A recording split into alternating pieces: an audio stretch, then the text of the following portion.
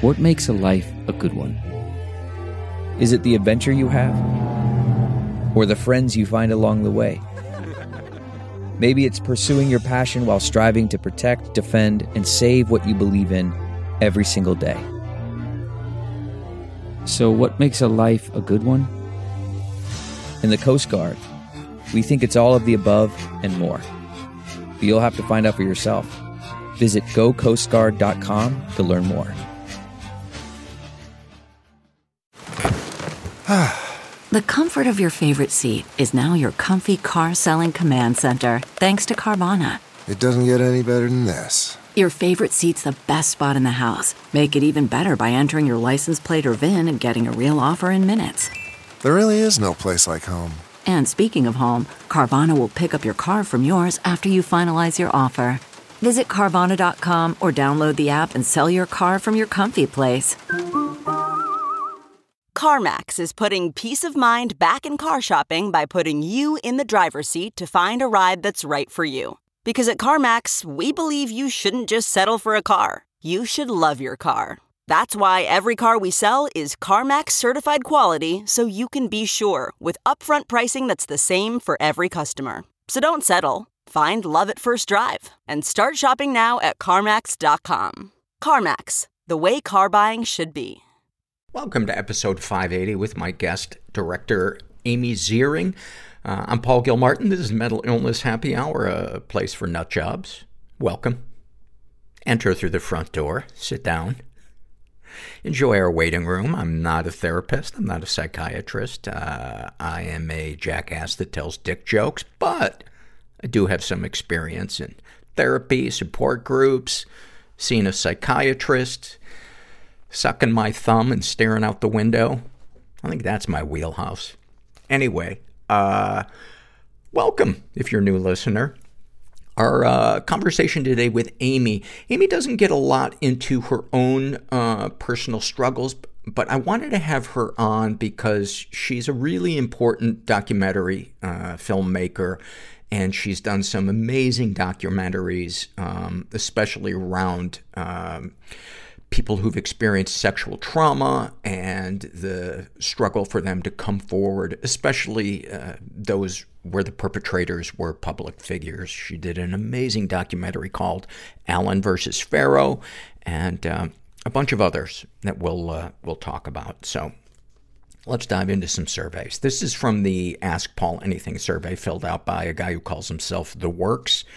And he writes, wondering if there are any podcasts about dealing with a porn addiction. I'm wondering why episode 209 was deleted. Well, occasionally, people who were past guests ask me to take an episode down because one of the things that they will discover is maybe they'll talk about something really personal and they're, down the road. That's the first thing that comes up when somebody's hiring them, and they're afraid that it's going to influence whether or not they're going to get a job. And whether that's true or not, I try to respect their wishes, because I don't ever want anybody to feel like they exposed themselves on the podcast and now they have no choice. So that's why that episode is no longer up there. And we've definitely done episodes where we talk about porn addiction.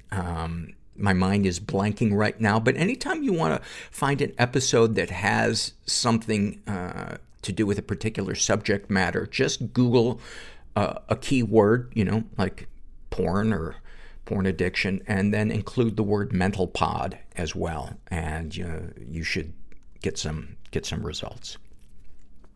Hope that answers your question. This is also from the Ask Paul Anything survey filled out by a woman who calls herself FOMO or No. And she writes, "Hey, Paul, I just enjoyed the episode with Patrick McGinnis. Thank you. But I have a question which has been really driving me crazy recently, and then listening to this episode made it even worse and my brain almost exploded. You guys, as many people do, discussed two topics separately. Firstly, being true to yourself by making sure you're following the right path for you in life, such as changing your job if it doesn't bring you joy. Then separately, you guys discussed fear of missing out and how to avoid it by appreciating what we have. I loved both chats. However, how the heck are we supposed to decipher between what are genuine alternative life paths we should follow and what is fear of missing out? For me, after many trials and life challenges, I am now a successful scientist. I have 10 years of experience and I have a permanent, well-paid job, nice house, blah, blah, blah. But for the last 5 or so years, I've wondered if I would be better suited to a totally different career, one in psychology, which I am so curious about, way more than I'm curious about electrons. I can, for the life of me, distinguish between whether I am just experiencing FOMO and I should be grateful for what I have in my work, or if this is a genuine quest I should follow and retrain entirely as a 34-year-old mom. I appreciate commenting on my life situation. Is kind of hard, but I'd love to know your take in general on distinguishing between FOMO or real gut instinct to change. And that is a great question. Thank you for pointing that out and asking that, because there is that fine line between the need for change and just a lack of appreciation. And while I don't think there's any one kind of canned answer for that, I think the appreciation for what we have was more talking about kind of in the material world and, the fear of missing out. Oh, my house isn't big enough. Not that you can't have career goals and want to have a bigger house, but not appreciating the fact that you even have a house in the meantime, for me, would be kind of a FOMO. And as far as the life paths, for me, we know when we're experiencing passion for something, and especially if there's curiosity attached to it. And so I don't think we need to quit our job overnight and try something else immediately. How about, dipping your toe in the pool, taking some night classes around psychology and see if you like it. And if you do, then I think, the universe is probably telling you, hey, let's check this out. So I don't know if that makes any sense, but those are my 2 cents. This is from the Ask Paul Anything survey, and this is filled out by Emma, and she writes, have you ever been emotionally abusive or manipulative in a romantic relationship? Can you explain how? Yes, I have been. I'm sorry to admit, and I think I've been pretty open on this podcast about my failures as a partner. And this would apply to past relationships where I was controlling in terms of, I thought I knew best about what that person should be doing, applying for jobs or, going to this party or that party. And it wasn't until I got sober that I realized I was projecting my own fears. I was worried about my own survival and was not being able to distinguish between where I ended and they began. And I'd like to think I'm not that person anymore. And it's not like I would use horrible words and, berate that person. I would just be distant and kind of cold. And I made everything all about me. And I'd like to think that I'm not that guy anymore. Manipulation is something I definitely struggle with, because deep down inside, I have issues with trust and fear of lack of control. And it's something that I work on all the time. And I think I've gotten progressively better over the years, but it is hard for me to let go. I heard somebody say in a sport group once, everything that I've let go of has claw marks on it. And I kind of feel the same way. So I hope that answers your question. And I can tell you this, the more I have practiced self-care and just tried to change myself rather than the world around me and other people and how they think and act, the easier it's been for me to accept them as the flawed human beings they are. And by that, I don't mean being a doormat or tolerating toxic people, but not trying to get into the insanity of changing someone. This is from the Struggle in the Sentence survey filled out by a woman who calls herself consistently codependent. And about her anxiety, she writes, like my mind is trying to kill my heart. About her codependency, Like I hired myself for a job that I don't even want to work at and don't ever get paid for, but I just keep clocking in. That is Hall of Fame. That is so good. Thank you for that. This is also from the Struggle in a Sentence survey, filled out by a non-binary person who refers to themselves as, when the going gets tough, the tough gets suicidal. Oh, that is so dark. And about their depression: I hate myself for building a relationship with a partner and getting a dog, because now I can't kill myself without anyone noticing. Oh my God. Oh my God. I think so many of us on some level relate to that and find the humor in that. Thank you for sharing that. This is a same survey filled out by a guy who calls himself, my penis is never big enough to cure my depression. Oh my God. Why are so many men, myself included, so hung up on the size of our dicks? Yeah, there's probably some women, I know there are some women that care about the size of a guy's dick, but it certainly has never seemed like the most important thing to a woman. Although I did hear years ago, my neighbors, I was probably in my early 30s and they were probably in their early 20s. And we were driving in the car and they were talking about dating. And they both agreed that sometimes they were dating guys whose dicks were just too small. And one of them said, yeah, I mean, fuck, I'd rather just get finger blasted. And I remember thinking, I hope you never become therapists. So he shares about his alcoholism and drug addiction. He writes, I've been drinking since I was 15. I'm now 35 and have lost many relationships because of it. I fucking hate it. I get disgusted by it. And every couple of months, I quit every couple of months just to come back to it. I'm sure there's an underlying issue that leads me to continue to come back to drinking, but I'm not sure what it is. I've seen professional help before and it was helpful. Maybe the wrong therapist? ? Regardless, this is a huge problem in my life, and I've tried many times to stop to no avail.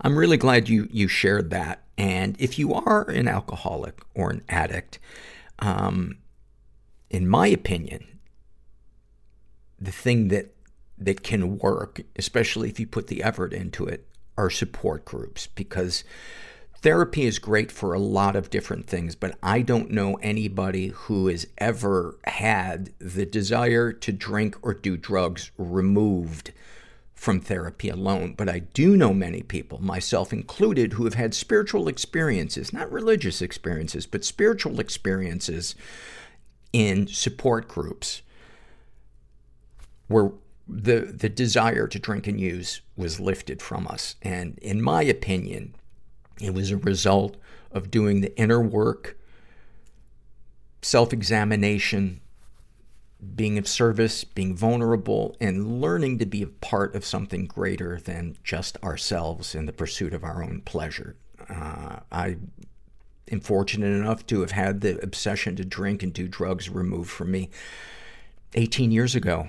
And it has not come back, and I'm really grateful for that. But it's also why I continue to go to support groups, because I don't want it to come back. And I know if I stop doing what worked for me, it will come back. And as helpful as therapy is for me in a lot of my issues, I need that community to help me with my drinking and drugging. So I hope that makes sense. Thank you for your question. This is from the Struggle in a Sentence survey. I abbreviated their name on this, and now I'm trying to make sense of what the fuck it is. Lots of little reasons why I'm fucked up. Something like that. I have written LL of reasons why I'm fucked up. So, I don't know, if you wrote this, you probably recognize it already. About their anorexia, like my body is screaming at me to eat while punishing me for appeasing its demands. about their codependency. It's obsessively checking on my partner to make sure I'm not ruining their life so often that I'm ruining my own. About their PTSD, like I'm carrying a 50-gallon bucket full of all of my pain and emotions. It's cracked and heavy, and all of the pain keeps sloshing over the sides onto the people that I love, poisoning them with the weight of my trauma that isn't theirs to carry. About being a sex crime victim. I'm not allowed to have my own body. I am here for other people to enjoy, and everybody only wants you to shut the fuck up so you don't disturb them. I wouldn't want to make them uncomfortable with my trauma.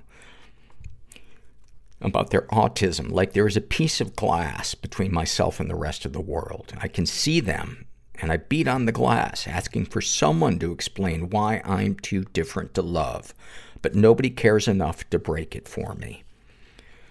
About experiencing derealization. Everything feels 2 inches to the left. Thank you for that. And that's something that we haven't covered often on the podcast is derealization and depersonalization. They don't get talked about a lot. And I'm always looking for guests in the area, the Los Angeles area, who can talk about that. This is also from the Struggle in a Sentence, filled out by a trans woman who calls herself the Twilight Zone. And about her anxiety, she writes, everybody talks about me, but never to me. That is very pithy. Very, very pithy and concise. About her PTSD. Every day I check my emails and my mind flashes my abuser's name in an email even though I know he's dead. That has to be hard. This is from the Ask Paul Anything survey filled out by a trans man who refers to himself as Theo. And he writes, I hope you don't mind me asking this. When you've spoken about your therapist from BetterHelp in the past, you've said her name was Donna, though recently you've talked about Heidi on the podcast. How do you know, and how do you know it's time to move on to a new therapist? How do you approach that with your current therapist, that you want to not see them anymore? My old therapist left BetterHelp because she had a critically ill husband that she needed to care for. So that's why I've been with Heidi now for, I guess about 4 months. And as far as making the choice to move on to a new therapist, I did that in the past too, before I was with BetterHelp. And I just felt like she wasn't really present during the sessions.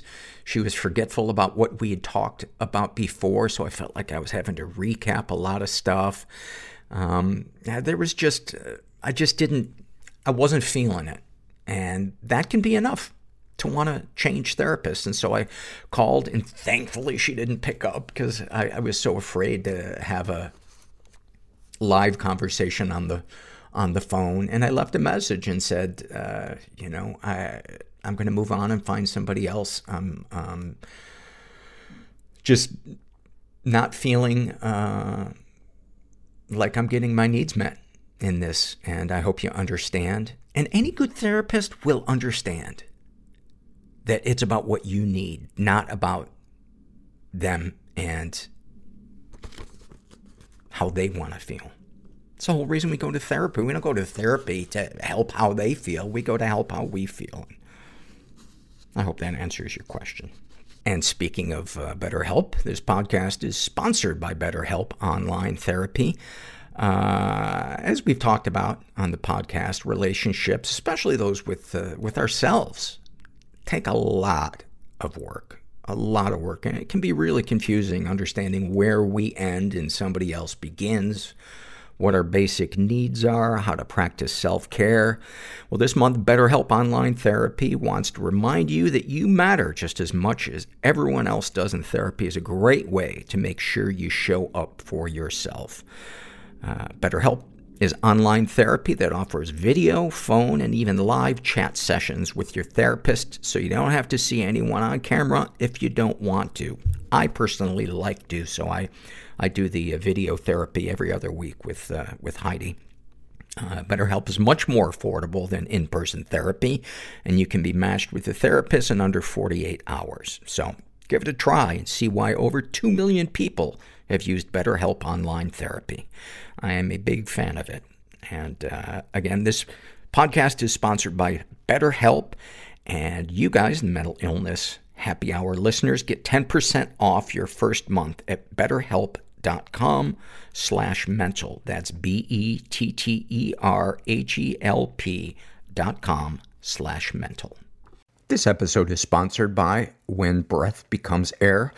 When Breath Becomes Air by Paul Kalanithi is the exquisitely observed memoir of an idealistic young neurosurgeon attempting to answer the question, what makes a life worth living, as he deals with his own terminal cancer diagnosis. It's a stunning reminder to live while we are alive. A must-read for anyone in medicine, from a doctor-turned-patient. For healthcare workers, expand your view on patient care and the fragile beauty of our mortal lives through Kalanithi's unforgettable words. Some of the questions Kalanithi wrestles with in this book include, what makes life worth living in the face of death? What do you do when the future flattens out into a perpetual present? When the future is no longer a ladder towards your goals in life? What does it mean to have a child, to nurture a new life as another fades away?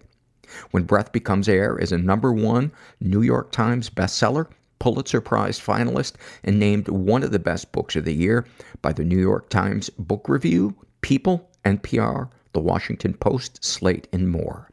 When Breath Becomes Air is available wherever books are sold. Learn more at prh.com/breath. Okay, picture this. It's Friday afternoon when a thought hits you. I can spend another weekend doing the same old whatever, or I can hop into my all-new Hyundai Santa Fe and hit the road. With available H-Track all-wheel drive and 3-row seating, my whole family can head deep into the wild. Conquer the weekend in the all-new Hyundai Santa Fe. Visit HyundaiUSA.com or call 562-314-4603 for more details. Hyundai, there's joy in every journey. And then finally, this is from the Struggle in a Sentence survey filled out by Bonnie B. And about her depression, she writes, I feel like a CD skipping on the same thought and same words and same sad song. About her ADD, living in a jar of jelly beans and having the task of pulling out all the red ones in order to feel, quote, in order, but there's just so many pretty colors. About her anxiety, buzzing like a bee deep in my chest, tingling like a barbed wire touching my soul, but looking as cool and calm as a librarian.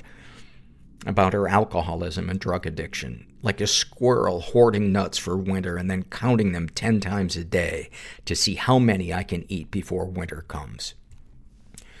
About chronic pain, my hourly visit from the stripper jumping out of a UFO, lap dancing in a cow suit. I've never heard that one before. However, everyone is plugging their ears with stress and closing their eyes to empathy to see it happen and doesn't believe that it ever does. About her PTSD, my lover's hands turned into an old man's. His hair turned gray, and then he got mad that I keep asking him to stop. That is heavy. About having bipolar. The lows are so low, my nose is to the concrete. My highs are so high, it's like my hands are to the sun. My lows are invisible, my highs are blinding. About the pandemic, I have never hated being a nurse more. And then a snapshot from her life. I work 10 hours at my new job where I am a boss, which I hate, and it's stressing me out. I also have no money, as I was unable to walk with 3 slip discs, and my insurance decided not to cover anything. I'm in pain, I'm stressed out, and I've been taking care of you forever. You've been sober for 3 years. I've been out of love with you for about 2, and when I came home to find the cats playing with dope bags, the toilet knocked off its place on the tile, blood on the walls, and a spoon and a cup of water on the table, you look at me and say, I took a Klonopin. Can we talk about it when you get home from work? The rage. I threw keys in your direction and blood gushed from your eye, and I was so happy that I was able to hurt you, and that I finally had a reason to get you out of my home. I'm sad for you. For me, more. But no one ever wins this one. Your fear of death is your love of life in reverse. I'm a kinky person. I didn't want to be I'm ashamed. a sexual being. Deeply ashamed. You are I want to live. fucking depressed. But how? I can't do this anymore. I will be uncomfortable so you will be comfortable. Is life just a series of perpetual losses? You're not depressed. We're Black. There is no real chance for intimacy. We don't do that. Without risking being hurt. Push it all down. You can't go around it. Ireland, we don't do mental health talk. Through is the only path. No one is ever alone. There's somebody else out there Don't forget experiencing the same thing as you. that the places you feel most broken now You just gotta look for them. will one day be your greatest strength. And when you find them, it's a great feeling. And I'm suddenly feeling horrible about making that joke, but that's how far I will go to get a laugh because I am empty inside. You're in the right place. I'm here with Amy Ziering, who is an investigative filmmaker. Big fan of your work, Amy. Oh, thank you. Amy's done Allen versus Pharaoh, which was a 4-part series that came out on HBO. It was HBO, correct? Yes, HBO. Yeah. Really, really well done. You did On the Record, which I also happened to see in the last 6 months. Again, really, really well done.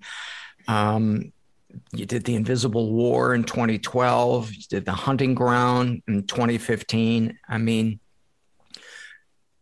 I don't want to start this off by blowing smoke right up your ass, Amy, but Jesus Christ, you have done some profoundly impactful and important thank you. Work.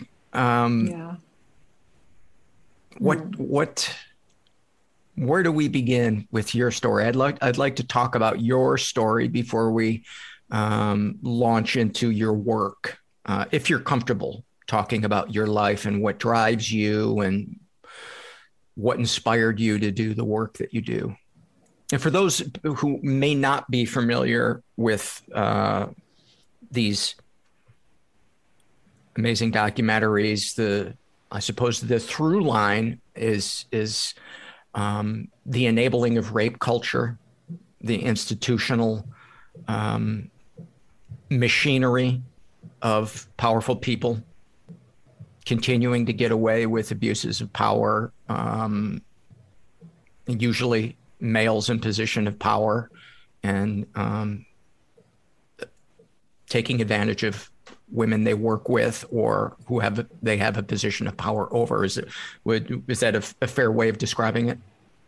Yeah, I think the projects you mentioned are each different. I guess, most simplistically say explorations of rape culture, and its broad ramifications from how it influences the victim/survivor, how the longevity of that trauma, how that trauma has ripple effects, not just it's not contained to the person themselves, but, as we know with secondary PTSD and with the nature of these symptoms, it actually causes, symptoms, in loved ones and society, honestly, at large. So, and then their also, loved ones and generations of people. Generations. Yeah. And yes, there are perpetrators, but there's a whole culture, as you mentioned earlier, of complicity. The criminal justice system, our misogynistic ideologies, the power structures in institutions that enable perpetrators to perpetrate these crimes with impunity. And that's really important because if we don't change all those factors, then, you have these exponential numbers. When you're protecting the predator, when our culture is all geared to protect predators and not victims, it's the horror show we live in. The moment that I think kind of sums it up best was during Chanel Miller's court case when the judge expressed concern about this young man's future. Yeah. I think that was a watershed moment for us culturally. And I don't know if social media hadn't been around, if it would have rippled the way that it did. What are your thoughts on that? That was a watershed moment in the movement and an awareness. I actually have an interesting backstory anecdote to that, which is kind of crazy. I had made Invisible War and Hunting Ground. And in the course of those films, Invisible War looked at the epidemic of rape in our military.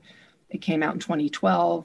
It was way before its time, right? So this is pre-Me Too.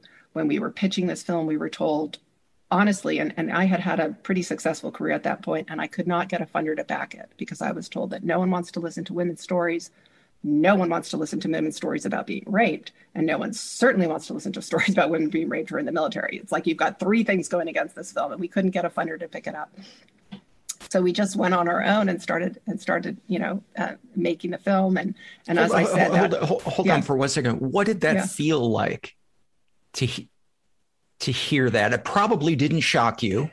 It didn't. It was odd thinking back. I mean, that last comment I said about the three, that's a direct quote from a very progressive liberal place that makes a lot of great documentaries. And that was one of their, top executives who said that iteration surprised me. Everything else kind of didn't, because remember, this is 2010. That's when we were pitching this, and the world was a different place, right? Yeah. It wasn't strange to say no one wants to hear women's stories. That wasn't what we were seeing. It wasn't strange to say no one wants to hear rape stories.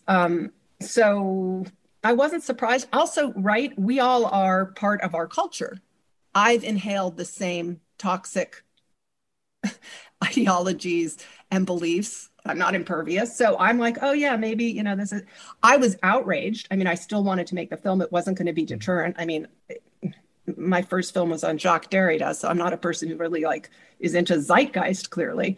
So it wasn't like, oh my God, but it was, I mean, that last one hurt. Everything else was, oh, okay, I get it. That last formulation was kind of intense. But now I've gone down a rabbit hole and I forget what your inaugural question was. I brought up the Chanel Miller quote. And so I'd made that film, and then I'd made The Hunting Ground, which was on, for those listening, which was made in response to students having watched Invisible War. This is talking about the importance of actually film and investigative reporting, but students watched Invisible War and wrote us in emails, which I thought I was like, wait, is there some are they all talking to each other and coordinating this? I was getting emails daily from different campuses saying, dear Ms. Ziering, dear Mr. Dick, please make a film on what's, you don't have to go to, the military, just come here to Barnard, come here to Bowdoin, come here to USC, please. We have a situation in these places that we really would love someone to shine a light on.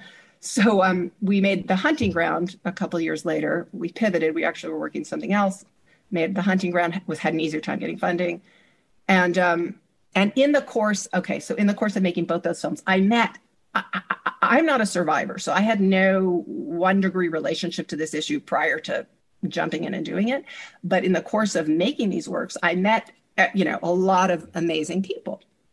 One of the women I met when I was working on Hunting Ground is named Michelle Dauber. She's a professor of law at Stanford. Absolutely brilliant, off the charts. If you want to follow someone on Twitter, she's incredible, and a real hardcore activist. We connected at some panel or something, I don't know, and she loved our work, and et cetera, et cetera. So I'm sitting at home. I remember it. I'm sitting at home, and my phone rings, and it's Michelle Dauber, and she says, Amy, I'm in a courtroom up at, Stanford or where the courtroom was. I don't know. I'm bad with geography. And I am listening to this speech. It is mic drop. It is mind blowing. We have to get it out. Who do you know? How can we do that? Can I send it to you? I'm going to ask Chanel. She didn't say the woman's name. She called her Jane Doe, actually. Right. I'm going to ask Jane Doe if she'll let you read it. Wow. And yes, this is the God's honest truth. So I'm like, and so she sends it to me. I'm sobbing, every pore is transformed reading this thing. It's like poetry. It's visceral. It's it's everything, so economical and so moving. And so I text Katie Baker because I knew she was at that time a BuzzFeed reporter, and she was following the sexual assault beat because doing the outreach for Invisible War and Hunting Ground. I met reporters and I remembered her and liked her, and this was kind of her passion. So I said, Katie, I want you to read something. Will you read it right away? Because we want to get this out. And she's like, it was like New York. And she's like, I'm at dinner. Maybe send it to me. Like, I don't know her that well. Like, are you a crazy lady? Like, what's up? So I'm like, okay, cool. Thanks for reading it. Thanks for taking a look. And I thought BuzzFeed would be the best place. So I didn't want to, send it to her. Don't hear anything that night. So I'm like, 5 a.m., right? Because it's New York Times, 8 a.m. 5 a.m., my cell phone starts blowing up. And it's Katie. And she's like, oh my God. I read this. I got it immediately to the editors at BuzzFeed. They are sobbing. They want to run it as soon as possible. Can you get Jane's permission? I said, I'll connect you to, I don't know her name, honestly. I didn't know her name. I said, I'll connect you to through, on text and da-da-da. And it at that time, I don't know if it still is to this day, it's the #1 news story for clicks, the most viral news story that BuzzFeed had ever done. This was when 2016. I don't know if something's surpassed it since, probably COVID has or something, but isn't that incredible? And that's how it happened. It was just a miracle and happenstance. It was just, this old girls network. Right. And and because also Chanel had no clue, no desire. She was none. She didn't think anybody outside the courtroom would ever hear her words. She was just writing it for the judge, and we were just lucky that Michelle called me and that I knew Katie and that actually BuzzFeed had the temerity and courage. But I think that really, I think there have been some pivotal moments in dragging our culture forward on this issue. And I definitely think that was one of them. Yeah, a huge moment. Chanel was a guest on this podcast, and such a great writer, such a great sense of humor. Oh my God. If you have not, I'm sure you've read her book. It's called Know My Name. But to anybody listening, it's one of the most profound books that I've ever read. And I say that a lot on this podcast, but I read a lot of profound books on this podcast because they're usually about something that means something. And it's usually about some sea change that's either underway or is necessary. And the moment that you described, I had no idea that you were a cog in the wheel of that change. Because when I read her book and she was talking about how her impact statement just kind of exploded, I thought, well, I wonder exactly how that began. How did it go from the courtroom to BuzzFeed? And here I am 2 months later talking to you, and now I know that. Let's talk about your life a bit, Amy. What are some parts of you that you guard, that you are insecure about, or that drive you, that are maybe hard to talk about or tough to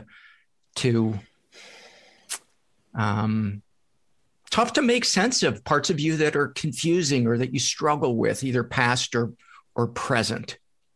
I'm always interested in people who do things for a living that are meaningful, and who also, as I imagine this is the case with you, bury themselves in work. I can't imagine how busy your life must be. Well, you're right on the latter. I do bury myself in work, but I'm trying to change that slightly, because I don't think that that's necessarily a good thing, but I do like, it's also not, I don't know.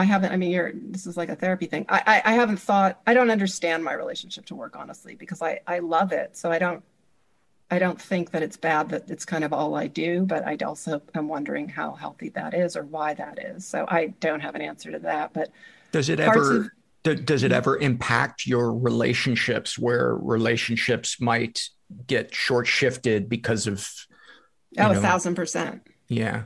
Talk about that.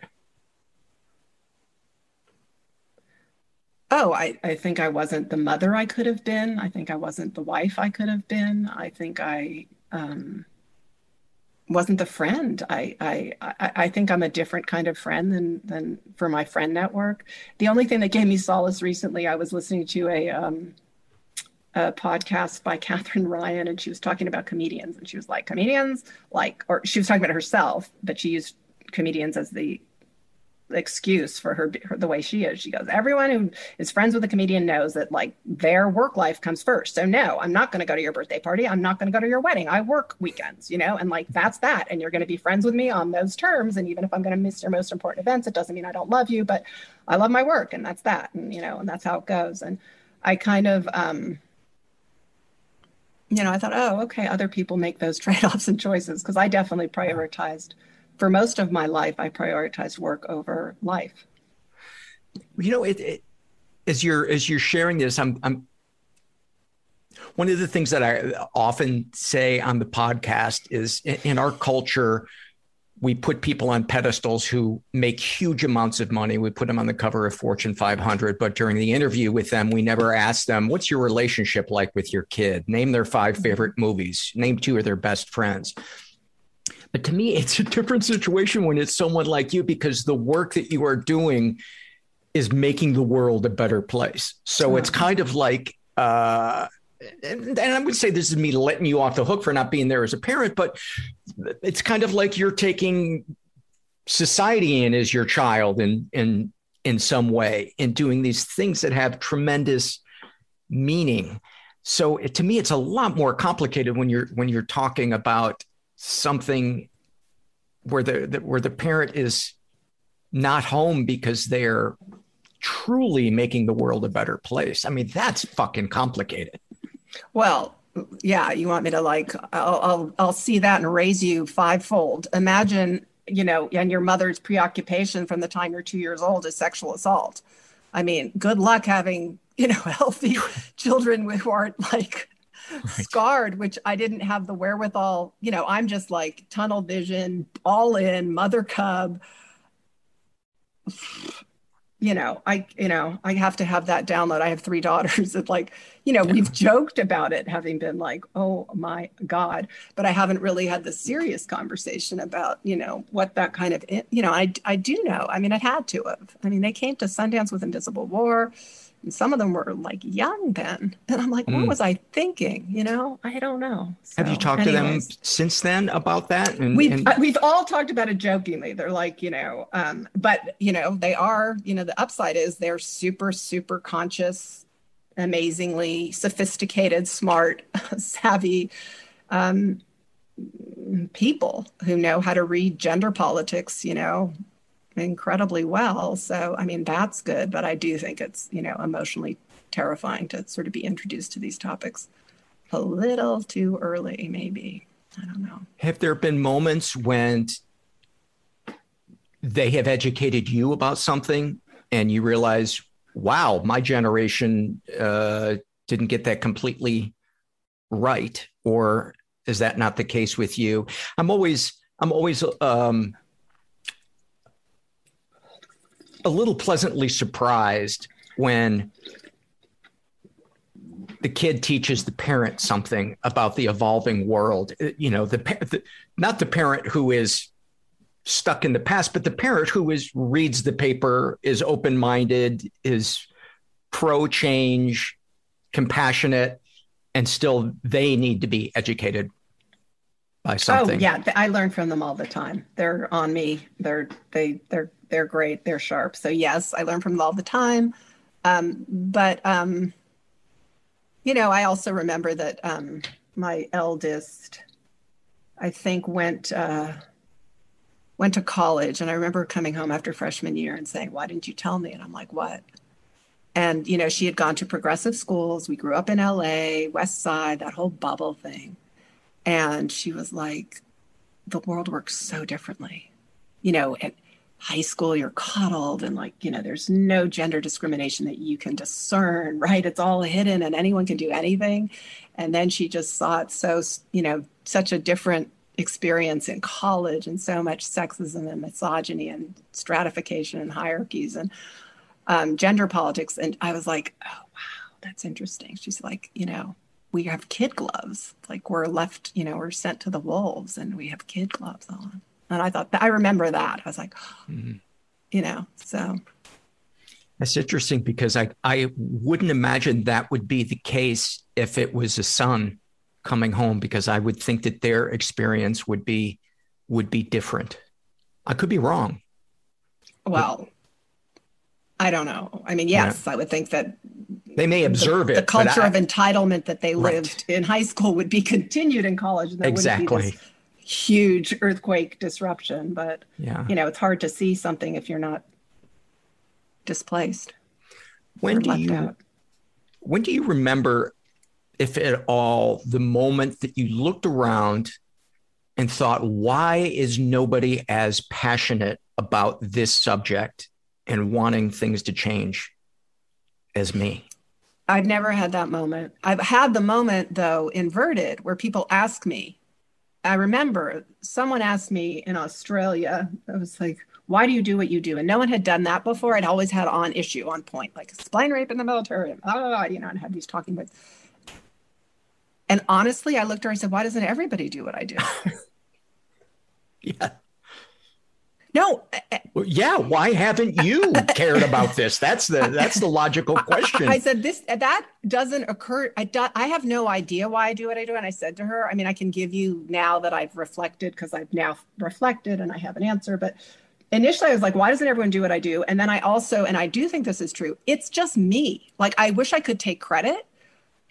But you know how people like, why do you dance? It's like, well, I'm a really good dancer and I love it. And I've danced since I was 3 years old. I kind of feel the same way. Like, I always had a big mouth.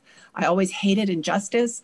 I was always really thoughtful. I could construct an argument and I just didn't like injustice. So it was kind of my DNA. I don't take credit for it. So I don't even, like, when people say, oh, it's amazing what you do. It's like, it's what I do. You know what I mean? It's like, is it amazing? Like, if you're, I put the work in to do it really well. So I guess but if you're a great singer, or I don't know, a great dancer, you put the work in, but you were given that hand, you're given that. So I think it's a little bit of that. But if you want, since this is a more mental health, I also wanted to say, because I was musing, your title is mental illness, podcast? Mental Illness Happy Hour. Right. Which I was thinking about. And here's what I was thinking this morning. I was thinking, why aren't we called all these things mental wellness? Because mental illness, we're all mentally ill. If we weren't, we all are, right? Yes.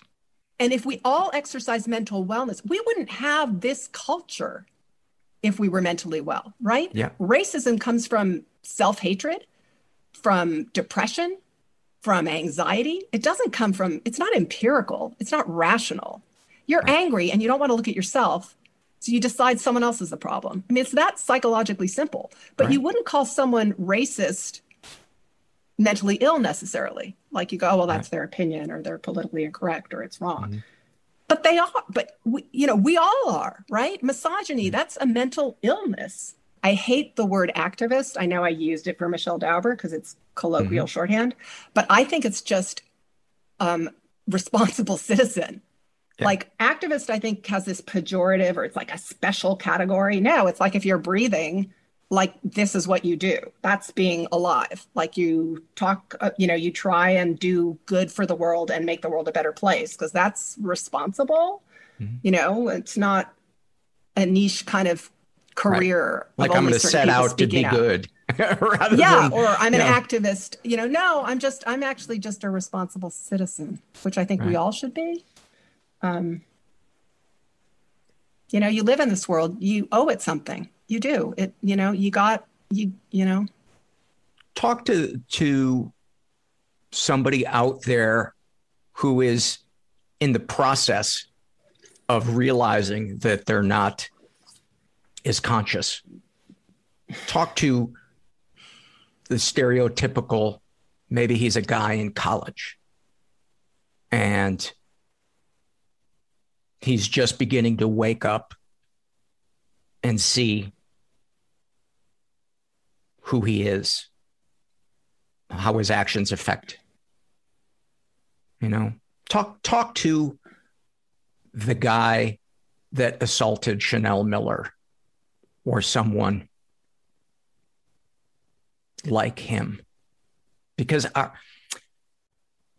think our tendency is to want to move them to an island and cut them off from society. And I'm not saying that they shouldn't be punished, that they shouldn't go to jail, that they shouldn't experience consequences. But I think an important part of our culture growing is being willing to have conversations in an attempt for society to move forward as a whole. I think sometimes if you're dealing with a psychopath, that's not possible because they're not interested in changing or growing. But I do believe that some people are. And I don't know, what are your thoughts on bringing that person on board, or at least inviting them? I don't have I think it's idiosyncratic and specific to the person. So my first thought is I would have to ask a lot of questions. Okay. And then base my answer on that. Okay. Like, what were you thinking? Why do you relate to a person this way? Where's this coming from? You know, how did it serve you? What were your feelings about it? Can you see how it might have been a problem for someone else? If so, yeah, how? Or if not, why? You know, and I'd want to hear what they had to say. And then I would, you know, respond accordingly, you know. But I don't really know generically what I would say to someone, honestly. Let's talk about the Allen versus Farrow documentary. How did that come about? We were, as a result of this, okay, the long version of the short, I don't know what your podcast is. We got nothing but time, Amy. Okay, so it's a crazy long story. Post Hunting Ground, I got invited to be on the jury at Sundance. That was 2016. There's a women's dinner at Sundance. I'm sitting down at my table. By happenstance, they seat me next to Rose McGowan. I'm 59 years old. I don't know who and I'm not a culture vulture. So we introduced ourselves. And I'm Amy. I made Hunting Ground. And she's like, I'm Rose. I'm an actress. And then she goes, oh, you made Hunting Ground? Have I got a story for you? And she starts telling me her whole story. The Harvey Weinstein story? Harvey Weinstein story. Right. I call Kirby, the partner I work with, Kirby Dick, who I made most of my films with. And I say I had the craziest conversation with Rose, and she said she'd go on camera, et cetera, et cetera. And then I called another person who I had worked with on 2 films, Jennifer Siebel Newsom, actually. She's Governor Newsom's wife, because I knew that she had a Harvey story, which now she's public about. At the time, she'd been only told me in confidence, and I told her Rose's story, and she said, you should talk to Ashley Judd. And she called Ashley Judd, and I called Ashley, and Ashley said she'd go on camera. So then Kirby and I started pitching around town the 3rd film we wanted to do, which was sort of the entertainment world. And we heard from everybody. That must have been a tiptoeing. Oh, very tiptoeing. Very, very strange conversations with people who couldn't get us out of the room fast enough. And so we called back Rose and Ashley and said, we're going to keep pitching it and see if people are interested and stay in touch, et cetera, et cetera. And then Me Too exploded and our cell phones exploded and everyone was like, remember that film you were going to do? Right. We're super interested. And so I said to Kirby, you know what, I should just go out in the space and start talking to people and getting their stories. So Amy Hurdy, who's this wonderful investigative reporter, producer we work with, and Jamie Rogers, I started having them, we sort of put something out like anyone who wants to share now that, the floodgates have opened, we're here, we'd love to hear your story. And then we booked a house in Brooklyn for 5 days, 5 interviews a day. And Dylan was one of the interviews. And we thought at the time we were going to do a series. Dylan Farrow. Dylan Farrow was one of just happened to be the daughter of me at Farrow. And we thought at that time, I was 5 interviews a day, women from different industries, Silicon Valley, the music industry, actresses, Dylan, everyone who had either not spoken out, who had spoken out Me Too, or now wanted to speak out. We were just there with our cameras. And after the Dylan, so we thought it would be kind of maybe a series looking at different industries post Me Too. We didn't really know, but I always say our films find us, we don't find them.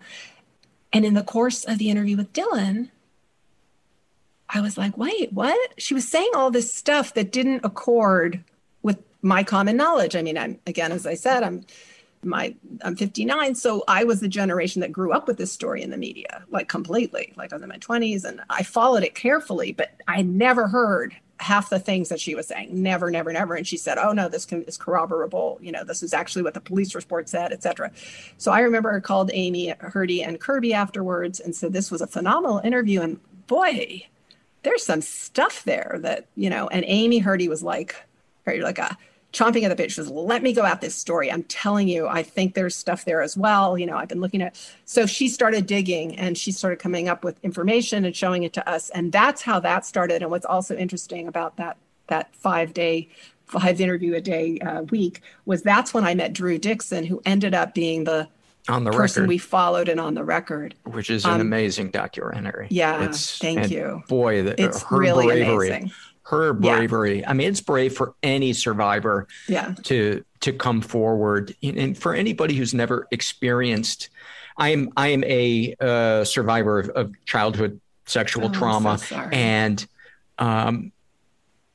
somebody who's not a survivor, they don't realize all of the pitfalls that the survivor sees in opening their mouths. It's not just that other people are going to hear it. It's scary even to tell somebody who you trust, because you're afraid of 100 different things, that they will think that maybe you're making too big of a deal of it, or that you could have done something differently, or that you shouldn't still be talking about it, or that, that your perception on it really isn't right. And for a lot of survivors, the culture that was created, if you were groomed by a caregiver, is that you were gaslit and that you don't know where the truth is.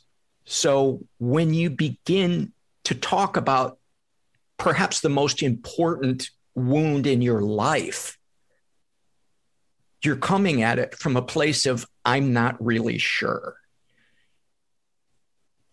And if you're on top of it, talking about somebody that you might even have a complicated relationship with, where there's still some love there, it's fucking terrifying. And for Drew, even though these weren't relatives of hers, these were people that launched her career in the music business, who she so eloquently describes in the documentary as having love for. Mm-hmm. And that to me is such a great example of the complexity of calling people out and speaking our truths, and how it's not black and white. And to me, this goes back to what I was saying before about how we need to just talk at the very least, because it's so complicated. It's not, does this person deserve to live or die? Do they go to the island, or they get to stay here on the mainland? It's what were you thinking? Did you consider what that other person might have felt? Have you learned anything from this? Have you tried to make amends? Have you changed your behavior? Are you getting help?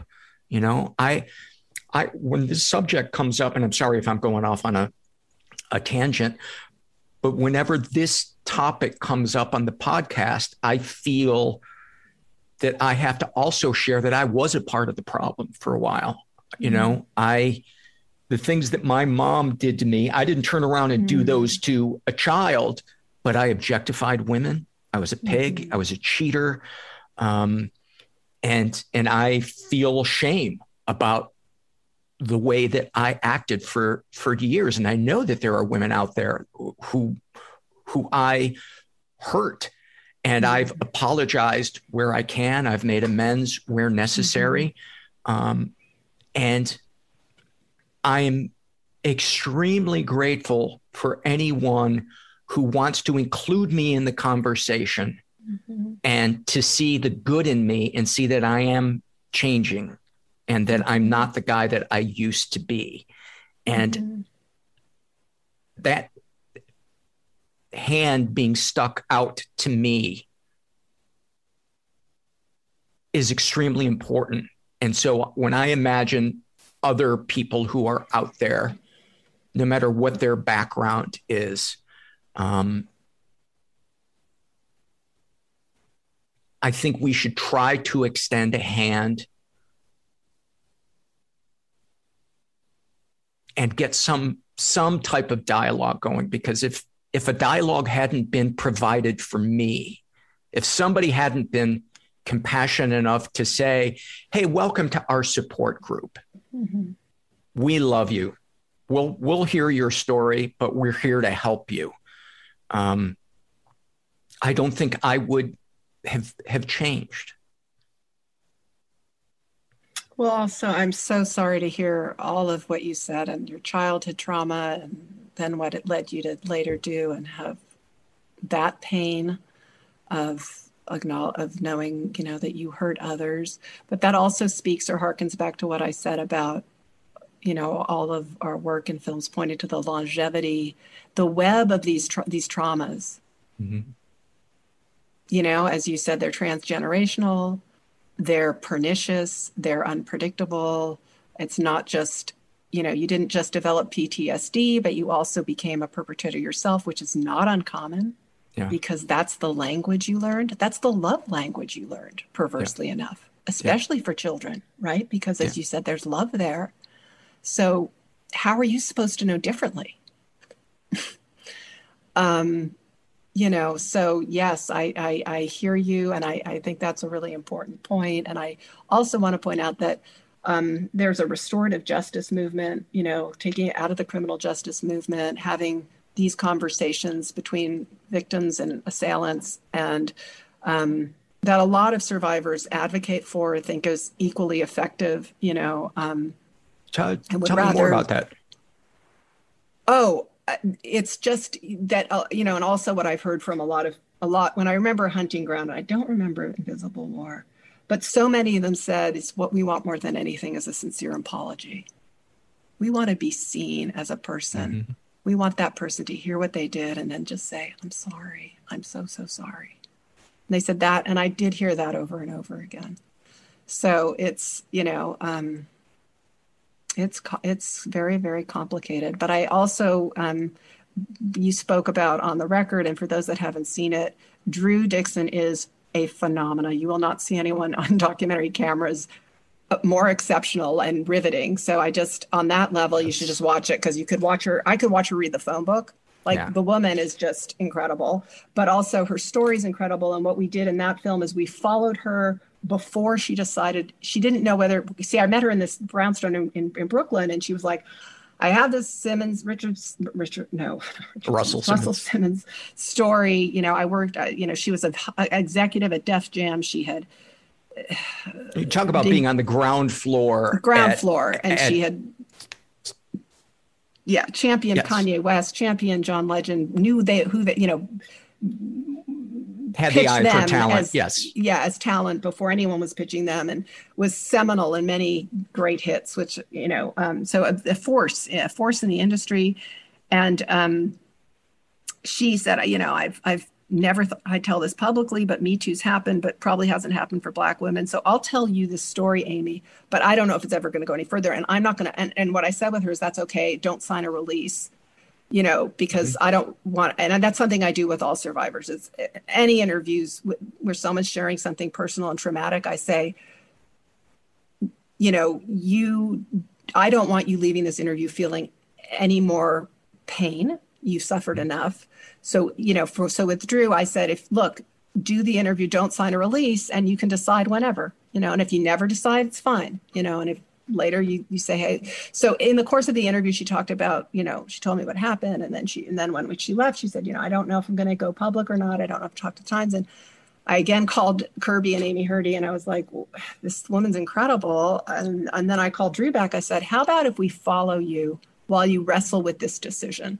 And I promise you, we'll disappear when you say disappear. If you get cold feet at any point and just say, I don't want you to make your decision based on our cameras. You know, I don't want to lose sleep at night, Drew. So, so don't feel any pressure, because I mean it. And I always walk that walk with everybody with these stories. And she said, okay, fine. And she really, if you listen to interviews done with her, she really did give us a hard time. I mean, sometimes we'd show up and she'd say, see ya. And we had no idea. We followed her for like a year and didn't know, and got amazing footage and didn't know. And then finally, it evolved where she allowed us to use the footage to make on the record. So anyway, and that to me is one of the most compelling things about the documentary is her not being sure about doing it, which I think oftentimes people who aren't survivors, they think it's just, well, of course you tell, of course you take the person to court.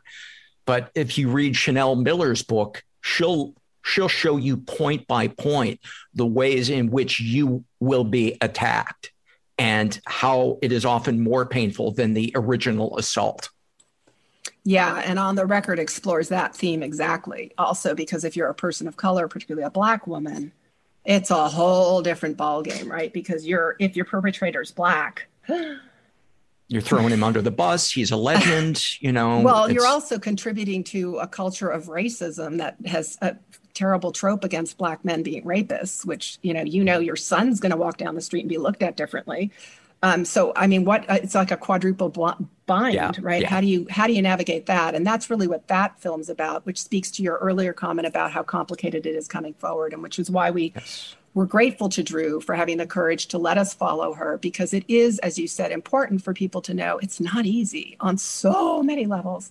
And that film really unpacks how it's incredibly complicated for women and of color, they're powerful, in ways wealthy. No one knows. Yeah, right? Wealthy and powerful. Yeah. You add that into it. I mean, hers, to me, has to be the most fraught with landmines coming forward story I think I've ever heard. Yeah. And that film really beautifully explicates, with a lot of other women commenting, Tarana Burke and Dr. Joan Morgan and Dr. Kimberly Crenshaw, about just that, what I call like the quintuple bind. There's like 5 things that afflict that are at play with, if you're a Black woman, when you're assaulted by a Black person, a Black man, that aren't at play for anyone else in the culture that most of us aren't aware of. And that, I want to just segue to something you said earlier about the difficulty of speaking up, because this is a funny story, somewhat funny story. I thought this was really brilliant. So I was interviewing people, for Hunting Ground, and Robin Sachs, I believe that's her name, who's a prosecutor, did an interview. We didn't end up using it, but I was really struck by this anecdote. She said,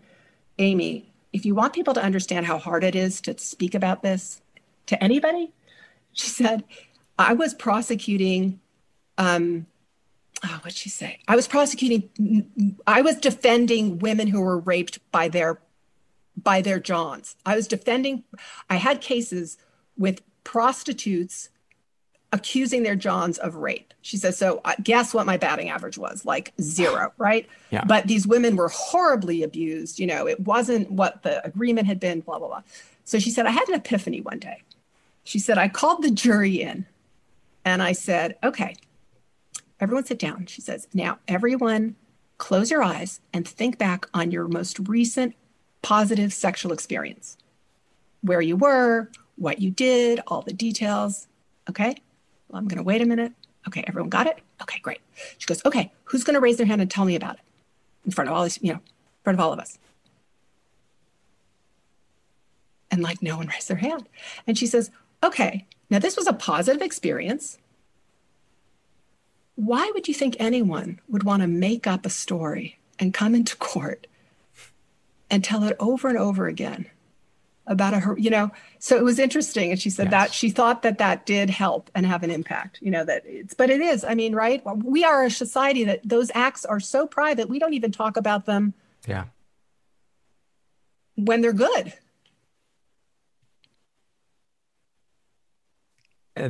Since I started doing the podcast, there are so many ways of coping that I've heard about. The one that you hear a lot is the girl is dating a guy. he pushes things when they're having sex. She doesn't want to. He doesn't listen to her. She's violated.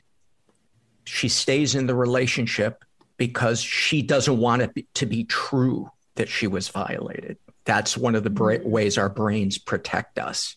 Mm-hmm. Well, guess what? When she then, every time, if she's going to open up about that to somebody, even a trusted person, she knows in the back of her mind, they're thinking, well, if it was that bad, why did you stay with him? Well, that's one of the things that our brains do is we don't want the truth to be true, which is that sometimes the world is really fucking unsafe. And we would rather believe that, oh, I'm making too big of a deal or whatever, for a child to say to themselves, I'm in the care of a perpetrator for another 10 years.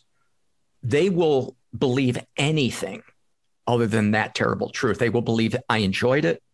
They will believe it wasn't that bad. They will believe on and on and on and on.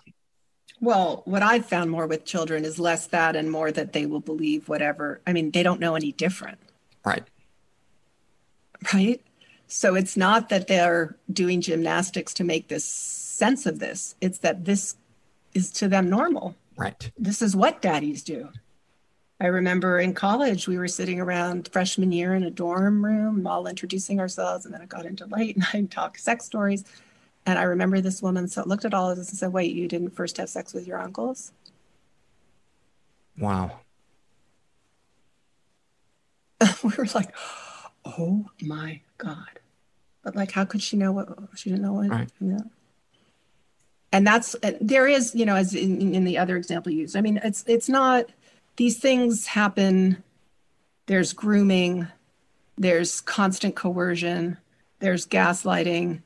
As I'm saying in these interpersonal assaults, even in the military, when it wasn't family, we saw grooming, we saw grooming on hunting ground, honestly. It's not what people think. It's not random acts of violence by strangers. For the most part, it's not. So there's a lot of psyops is what I'm saying, is what you're saying, but also what I'm saying, that come into play that condition the prey, the calculated prey to respond accordingly, What do you got coming up next? Oh gosh, we have something. I don't know if we're going to, I don't know. I mean, I don't know. We don't talk about our projects before we do them. Okay. We have something super, super dark and intense, which I'm getting scared of doing because it takes a toll. You can do this stuff, but it's just really grueling too, which I hate to say because I don't want to scare anyone for doing this work. Yeah. But it's, these stories are, we're viral creatures and we are each other's stories. So these stories are hard to inhale and process and live with. But that's not fair, right? I don't want to say that. That's not, it's just, because I guess that points to the importance of them is that they're so, right. If they're painful for a witness, then right. then you better believe we need to hear them. Right. So how do you keep your battery charged? Either from the darkness or just needing the energy to keep going? Do you have a mean voice in your head that drives you? No. What do you mean? No, I don't. A voice that says, you only work 12 hours. Don't be lazy. You should work 16 hours. No, I'm blessedly not that. So you're driven by passion. I'm driven by passion. And I've just, I've started doing things. I mean, whatever people say to do. I mean, I exercise, I do cardio, I meditate. It all helps, So I've changed my mental health practice having done this work. And it helps. Have there been moments in the past when you're in the middle of doing something where the world just feels so overwhelming or dark, where... Yes. You get any that you're comfortable sharing? No. I mean, no. I mean, I don't know. I mean, not because I don't, I think I repress those, right? So I like, why would I go back there? But you asked, are there, yes, I mean, yes, okay. Definitely, but no, it's like childbirth. I don't try and sort of fondly remember those moments. Let's move on. Yeah. Yeah. Yeah. Anything else you'd like to share before we wrap up? I don't think so. Thank you so much for doing this. It is so important. I do say that, I guess just another, I hate to talk about myself or the pain that this this work causes me, because A, I don't want to deter anyone from doing it. And B, because it seems silly and indulgent in a strange way, and I hope that in only talking about it, it just points to what I said earlier, which is how important it is. Yeah. Right. If it affects someone who has no degree relationship to it, right, then it is something we all really need to take responsibility for and look at. Well, I love the work you do, and I look forward to whatever it is that you got coming out next. Thank you so much for making time, Amy. I really appreciate it. Thank you for doing this. And yes, everybody listening, please go watch. The more that the algorithms see that people watch these films, the more the funders will fund them. So, and they are really exceptionally well. I mean, I know I'm biased, but they're good pieces of cinema too. I mean, there's a lot of information there, but they're really well made and compelling stories. Really well made. Allen versus Farrow, On the Record, like The thriller. Invisible War. They're yes. When your PR person reached out to me, I was like, oh my God, those are like my favorite documentaries. Well, so thank you. And that takes a lot of courage for you to watch them, I know, because that's, given your life history, that must have been hard. So yes, I think that's what I would like, is for me to be the most courageous person in all of this. That's you what are. I would. Don't diminish that. It is true. That is courageous of you to explore that. So I'm sorry. I'm grateful. Yeah. Thank you so much, Amy. Many thanks to her. And if you haven't seen any of the films that she's done, check them out. They're so well done and so important. Okay, picture this. It's Friday afternoon when a thought hits you. I can spend another weekend doing the same old whatever, or I can hop into my all-new Hyundai Santa Fe and hit the road. With available H-Track all-wheel drive and 3-row seating, my whole family can head deep into the wild. Conquer the weekend in the all-new Hyundai Santa Fe. Visit HyundaiUSA.com or call 562-314-4603 for more details. Hyundai, there's joy in every journey. Okay, picture this. It's Friday afternoon when a thought hits you. I can spend another weekend doing the same old whatever, or I can hop into my all-new Hyundai Santa Fe and hit the road. With available H-Track all-wheel drive and 3-row seating, my whole family can head deep into the wild. Conquer the weekend in the all-new Hyundai Santa Fe. Visit HyundaiUSA.com or call 562-314-4603 for more details. Hyundai, there's joy in every journey.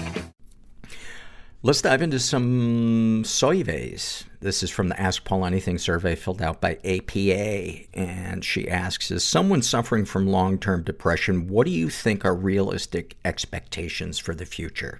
I think that depends on the person and how much work they're willing to do. Every person's different, and motivation is really fucking hard to find when you're feeling depressed. It's so much easier to self-medicate with drugs or to just kind of, fall into a state of hopelessness. And, it's hard to shake ourselves out of that.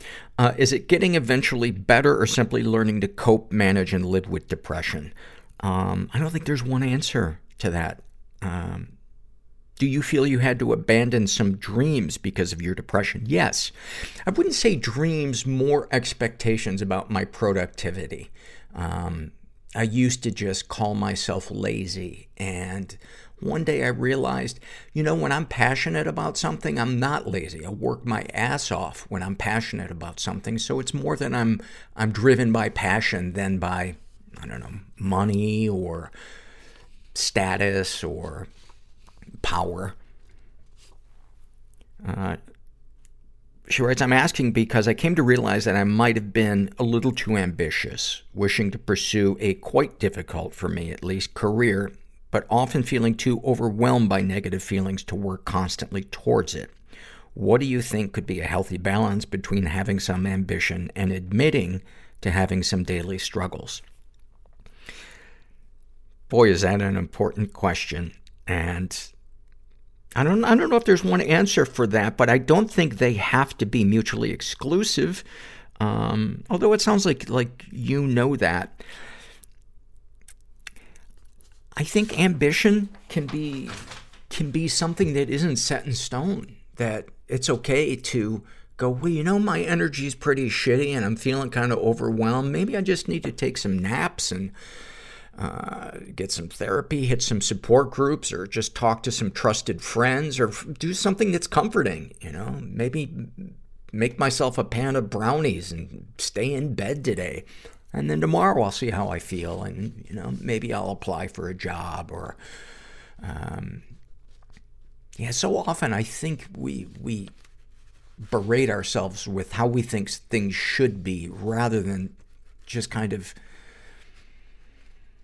improvising with reality and saying, but, you know, how about today? What is doable for me today? And I think baby steps are a really important thing. They have been for me because I can handle that. You know, instead of saying, you know, I haven't gone for a jog for, you know, I haven't done a 5-mile jog in a year.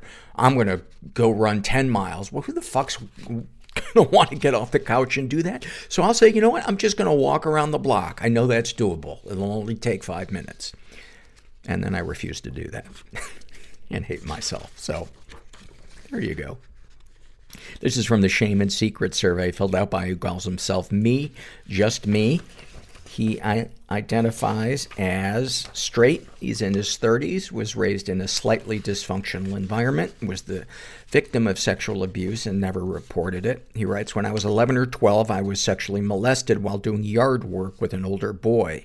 Throughout the day, he would grab and touch my butt and genitals. I went in to use the bathroom, and he briefly pinned me against a wall and rubbed his genitals on mine.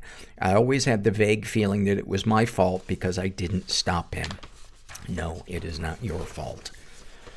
He's never been physically abused, but he has been emotionally abused. My mom used to make me feel that my worth as a person and her love for me were connected to my performance in school and in other pursuits. She was terrified of being embarrassed by me and felt that any failure reflected on her. She would yell at me, occasionally spank, slap, or punch me for academic failures. It's interesting that you write that you've never been physically abused, because that sounds like physical abuse. I once had a C on a midterm report, which was only because I had been sick and the teacher hadn't entered my makeup work, and she yelled at me and refused to speak to me for days. I tried to apologize, but she would just walk away. Sometimes she would pack her things and leave, telling me that it was my fault she was going. She would always come back within a day or two. That is fucking awful. You really want to fuck a kid up, do that, and then occasionally love them and buy them shit. Any positive experiences with abusers? I don't really have thoughts at all about the boy who molested me. I don't know where he is. I still love my mother very much. Many times she was supportive and would do almost anything to help me succeed. The question is, for who? For you or for her? Darkest thoughts. I have thoughts about my children dying in ways too horrific for me to write down. I imagine their screams as if it happens. Sometimes I imagine myself doing it and seeing the confusion and betrayal on their faces. I also frequently imagine killing myself and think about how I would do it. There's a parking garage visible from the nearest window to my desk at work. I imagine how easy it would be to get to the top and jump. I also imagine killing myself in my house and my kids' reactions when they found my body. These thoughts are not plans in any way at all. They flash into my head like an unwanted scene from a horror film, so vivid that they sometimes make me physically sick. Darkest secrets. When I was a child, after I was molested myself, I went on to molest other children in similar ways. It is a shame that I know will haunt me until I die. Around the same time, 11 or 12, I became addicted to pornography. When I moved out of my parents' house, I started meeting strangers from online or in public restrooms. I would meet up with men whom I would allow to abuse me physically, spanking, choking, etc., and sexually. This is odd since I'm not gay. In fact, I can't even get aroused in these circumstances, which has led to some tense situations. I don't know why I do this, but there is a vague sense that it's what I deserve.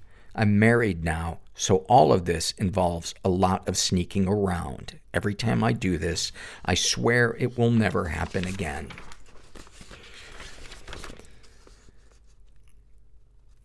Sexual fantasies most powerful to you. I have an obsession with spanking that has been with me since well before puberty. I fantasize about spanking women, pulling hair, light bondage, etc. Nothing too extreme or abusive.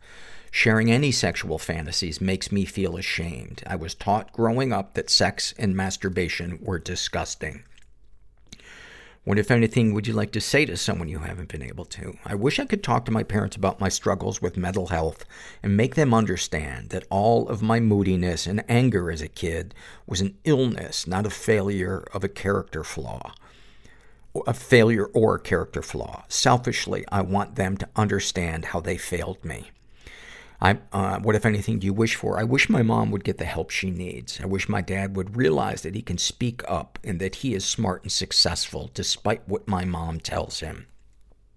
Have you shared these things with others?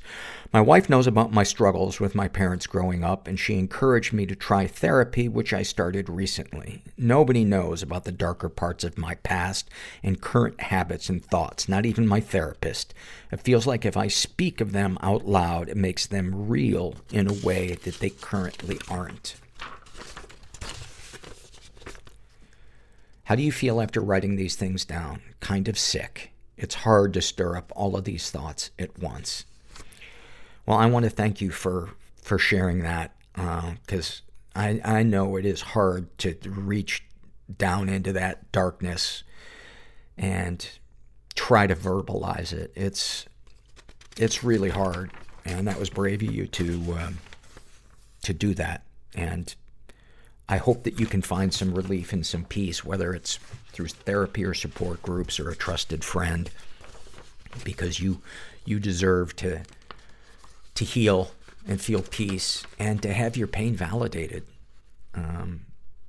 It's funny how, or I should say interesting, how when we're holding on to that secret of having been abused, it's so confusing and we're so afraid that we're going to be judged. We never imagine that somebody's actually going to have compassion for us and make us feel less alone or help us feel less alone. But thank you for sharing that. This is from the First Day in Therapy survey, and this is filled out by a woman. And I don't know why I don't have names on this survey. She's in her 20s, and she was a client, and she writes to the question, what brought you to therapy? Finally decided to confront my depression. After years of denying it and struggling to stay afloat, I simply did not want to do it anymore. I was losing the battle and wanted to wave that white flag, but I had no flag. Any fears associated with starting therapy? I don't feel like I have anything to talk about with a therapist, and that is a scary feeling. I was afraid of sounding so apathetic that my therapist would feel like I was wasting their time. I'm afraid of disappointing people, and adding a therapist to this list I know is also adding someone to the list of people I could disappoint. What if they think I'm crazy? So crazy that they commit me. Of the fears you described, did any of them come true? Not a one. What worked best for you in therapy? Homework is my favorite. I also appreciate my therapist making me repeat things and listen again to what I said. It helps me connect the dots, and they are often good call-outs that I hadn't realized. What were your initial impressions of your therapist? In our first conversation, she asked me to tell her about my days, things I do, things I enjoy, things I want to do. She pointed out a change in my voice and speech pattern when talking about something I felt guilty about not doing, like being creative and making art. She pointed out how I speak differently when speaking of things I loved. It was surprising and comforting that she noticed something like that after knowing me for 5 minutes. I instantly wanted to continue to work with her. Do you feel you can be completely honest with your therapist? I don't think I can be completely honest with anyone in my life. I want to share that I dabble in drug use once or twice a month, and I want to share how much it helps me, but I'm afraid of judgment or her not trusting me. I'm not an addict. Thank you for sharing that. I appreciate it.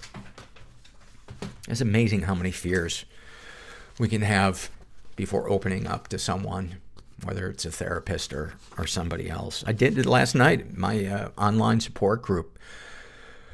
I did not want to talk about what was going on with me. And it was all in my head. But I was just afraid I was going to be judged. Not at all. I was met with compassion, and it helped other people open up, and it felt great. It felt great. This is from the Shame and Secret survey filled out by a woman who calls herself Sorries in a Sack. She identifies as bisexual. She's in her 30s, says that she was raised in a slightly dysfunctional environment, was the victim of sexual abuse and reported it. I was 6 or 7, and my mom's boyfriend was babysitting. He got into the tub with me with an erection. He sat behind me and was washing my back in circles, and I felt really scared and frozen.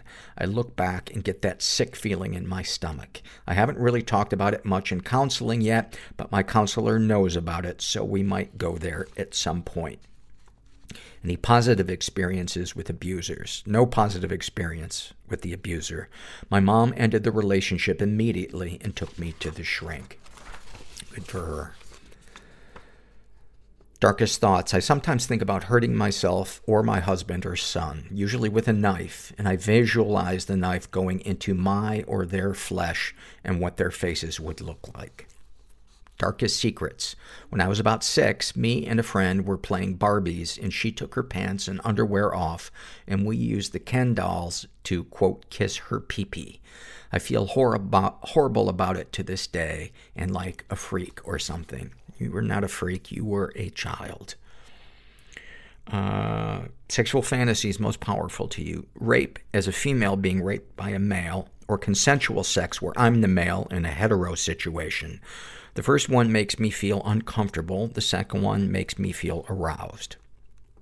What, if anything, would you like to say to someone you haven't been able to? I would like to tell my mom how much I really don't trust her anymore. She's a recovering alcoholic and gambling addict, and she fucked me over a few years ago. I'll never get the picture of her sloppy and drunk out of my mind. I feel like it ruined my faith in humanity. I haven't been able to tell her because I'm codependent and don't want to hurt her feelings. Oh, and don't want to feel feelings. What, if anything, do you wish for? Money. Just enough to pay off the house and send my kids to cool programs and a good school when the time comes. And maybe get my nails done once in a while. Have you shared these things with others? No. Definitely not the fantasy stuff, but I have shared the codependency stuff with my partner a bit. It was fine, but he doesn't really get it, so it definitely still feels like a heavy burden. How do you feel after writing these things down?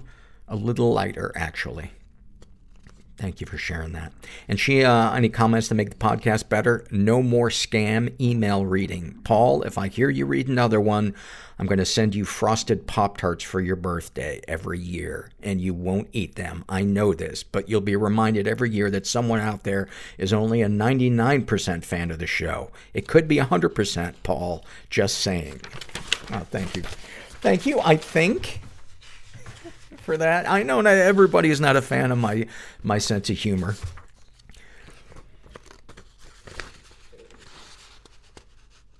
Let's see. This is from the Love Survey. And this is filled out by ADHDJ.